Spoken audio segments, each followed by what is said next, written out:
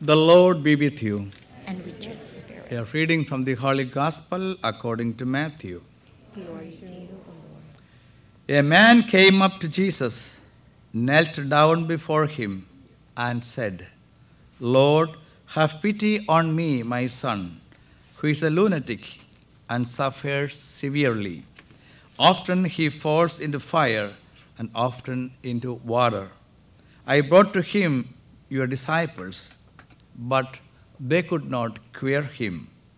Jesus said in reply, O faithless and perverse generation, how long will I be with you? How long will I endure you?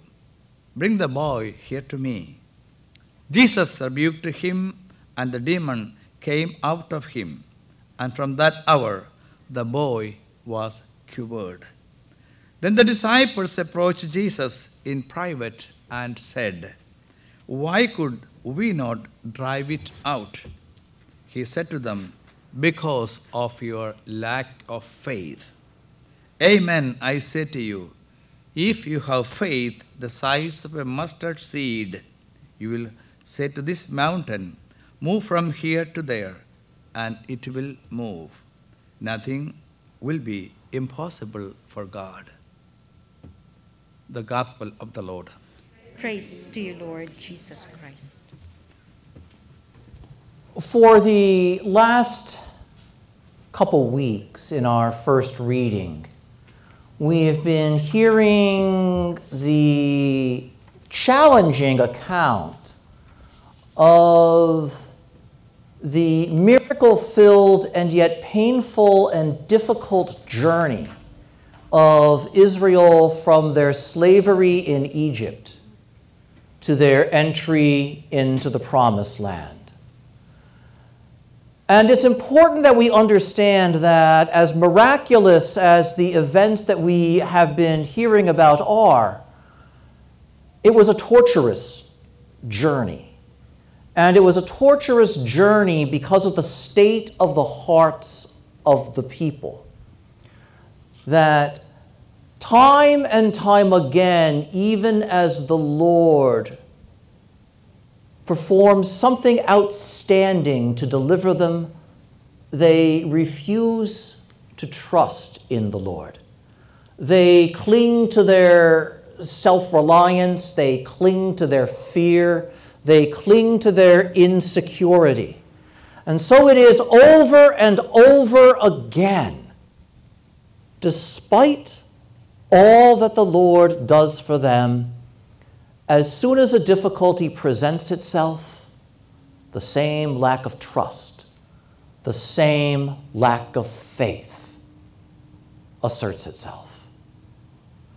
For those of you who've ever felt somebody has taken you for granted, you have a sense of how the Lord must feel.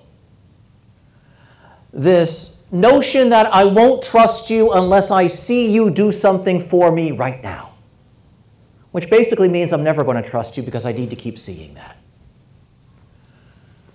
The idea of lack of faith preventing us from moving forward is not a new thing and not unique to what we hear from the lips of Jesus in the gospel. And so this instruction that the Lord gives through Moses to the people as they find themselves on the doorstep of the Holy Land. And Moses, who will not be journeying into the Holy Land with them, gives one last teaching. And he reminds them that the freedom into which they are moving is not their right, and it is not their achievement. Because they didn't win it for themselves. And when they go into this new land and experience prosperity, it will not be a prosperity that they made for themselves, but that has been set up waiting for them by somebody else. You're going to go into a land with wells already there that you didn't dig, with vineyards ready to be harvested that you didn't plant. You are going to a place of blessing that you didn't earn, that you didn't achieve, but I have given you. Just like their movement from slavery to freedom was not their national achievement. It was something that God did for them. And the fact that they survived in the desert when it was their lack of faith that kept them there was not because they worked so hard, but because God every day gave them food. And note, to this people that hasn't appreciated or said thank you in a real way all this time, the Lord is saying, and you'd almost see, he's like, I'm setting myself up for disappointment again. When you go into this land with prosperity and goodness waiting for you, don't forget the one who gave it to you. Don't forget how you got here, because you didn't get yourself here. In fact, if you cooperated with God a little more, you'd have got here sooner. But it has been given to you. If we're honest with ourselves, how many of us can say that about our own lives too? Where we fixate on what goes wrong, where we are so preoccupied by what doesn't work or by what we don't have, or what upsets us or troubles us, then even though we are sort of aware of the goodness in our lives, we pay it no attention. We forget about it. We begin taking one another for granted. We begin assuming that all of the happiness we have is the result of our own hard work, and it's not. Not one of us gave himself or herself life. Not one of us gave himself or herself the talents that we use to make our way in the world. They were given to us. Not one of us is in the church as a member by his or her own achievement alone. Someone helped get us here. Freedom, real goodness, real happiness. These things are not first and foremost achievements. They're gifts. They're the fruit of faith. They're the fruit of trust. Because real freedom comes from God. Real happiness is found in God. Not in what I've accomplished, not in my family, not in my career, as good as all these things can be. None of them is the fullness of happiness. None of them is the fullness of life. That is found only in God. And so now we have this incident in the gospel, which uses very disturbing language. My son is a lunatic. I wonder how many times my mother, in exasperation, said the same thing when I was growing up. And so on the one hand, we have that voice of frustrated parents across the centuries. I can't do anything with this guy. But there's something deeper and more painful there. There's something out of control in one that I love. There's a madness that's taken up residence in his heart and in his life. And he doesn't even recognize how it's destroying him. All too much of our world is marked by a madness like this. The various forms of social dysfunction that we deal with. The ways the brokenness in our own households has tragically asserted itself. All of these impulses and urges that hijack our lives, that sweep us along with them in a destructive way, and we don't even recognize how destructive it is when we're caught in the middle of it. Because the movement is so powerful and there's so much energy there. But there's something out of control. So on the one hand, this is the cry of a father who is grieving over what is happening to his son. But on the other hand, this is a statement that could be said about the world from the very beginning, since Adam and Eve fell in the garden. There's a madness that takes over our lives. A madness alive in the world, and we can't control it. And we don't know how to stop it, and we're overwhelmed by it. We don't have to look very hard around us today to see that that's true. And when we look at it, there is that temptation to be frightened and to be overwhelmed because it's dangerous and out of control in a way that is so much bigger than we are. And we have to hear that cry in the gospel. It is not an accident that the Holy Spirit uses that word lunatic, because the Spirit of God wants to get our attention with that word. This is not something small. This is not something ordinary.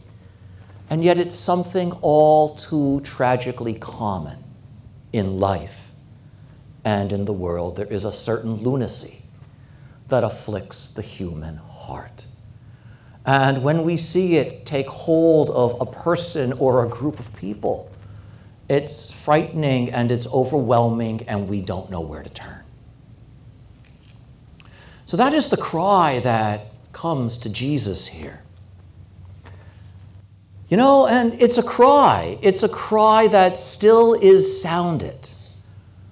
You know, those times where a person whose life is completely out of control, and we have those in our circle of friends and acquaintances, and they come and they say, "Pray for me," and we think, where do I even start? How do I even begin?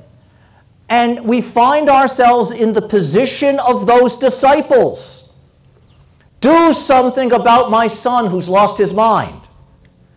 And you can imagine these poor followers of Jesus saying, "Why are you coming to me? What am I going to do about something as difficult and dangerous as that? I'm not Jesus. Where do I start?" And yet the world does look to the church. Curiously enough, even those who reject the idea of belief will turn to the church saying, "Fix what's broken in me." And it is an overwhelming and frightening thing. And so we have here first a reminder. The madness of the world doesn't go away. And from time to time, the church and its members are confronted by it. Because someone who's overwhelmed by the madness of life says, "Can you do something to make it at least a little bit better?" This is an important gospel reading. This is not just a story about what Jesus did. It's a story about how the world in its craziness meets us. This is why at the very beginning of his papacy, Pope Francis very beautifully said, "Before it is anything else, the church is a hospital for those who have been broken and wounded by the sin of the world." And when somebody comes and they're in the danger of bleeding to death, you do what you can. And you treat that. You don't worry about the small things. Sometimes we get so fixated on the small things, we let people bleed out right in front of us, because the real wound is someplace else. And so this is the real woundedness of the world calling out to the church, saying, "Do something, because nobody else can."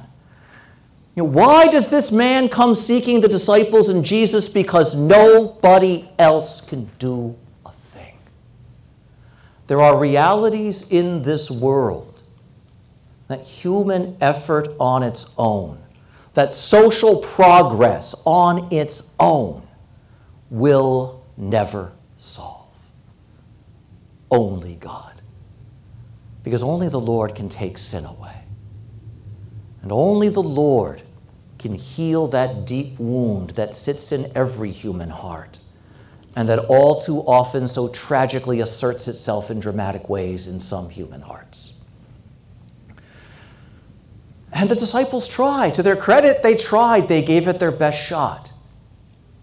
But the madness was greater than what they could do. And if that sounds familiar, welcome to the club. This again, this experience we have of the world being intractably difficult and out of our control is nothing new. It goes back at least 2,000 years. We hear it in this gospel. And believers have struggled with this since then. And so if you experience a certain familiarity in what is being said here this morning, welcome to the body of Christ. Because this is something the body of Christ runs up against more than anybody else does. Because we deal not just with our own woundedness and the woundedness of our own families, but with all of those wounded who come seeking us out. And so it is that they come to Jesus and say, why is it? Why is it that we couldn't do this, that we couldn't overcome this? And note the Lord's answer, it's because you don't have faith. It's your faith is lacking. The Lord here is saying, it's not about how hard you try. It's not about coming up with the right program. It's a matter of how greatly you trust the power of God and the goodness of God. You notice how we get practical right away when we have a problem? And that's natural, it's a necessary skill. But what happens is, right away we go into problem-solving mode. If we do this, and this, hopefully it will fix the situation or change it for the better. Know what Jesus is saying? Before you do that, why don't you turn to the one that you need to trust to be with you? And unite your will and your heart and your motivations to him. So that this isn't your undertaking. This isn't your project. Because there's only one healer. And it's not you or me. It's Jesus Christ. What an important and powerful teaching that is. And so, one of the questions is, when confronted with all of this, we have to recognize that all too often, like ancient Israel, our first reaction is to be frightened, to be overwhelmed, and then to try and fix everything on our own. And the difficult lesson the Lord has been trying to teach his people across the centuries is step one, is trust me. Step one is open yourself to me. Because how can you help another open to Christ if your heart is still closed? How can you encourage somebody else to trust Jesus when you don't? It's just empty words then. Let your trust grow. Let your confidence grow so that you act in faith. And so that we're clear. When the Lord gives that example of if you had faith the size of a mustard seed, you could say to this mountain, get up, and it would get up. What the Lord is not saying is that faith is a magic power. And that when I have faith, all I have to do is snap my fingers and instantly things get better. Okay, that is not what Jesus is saying.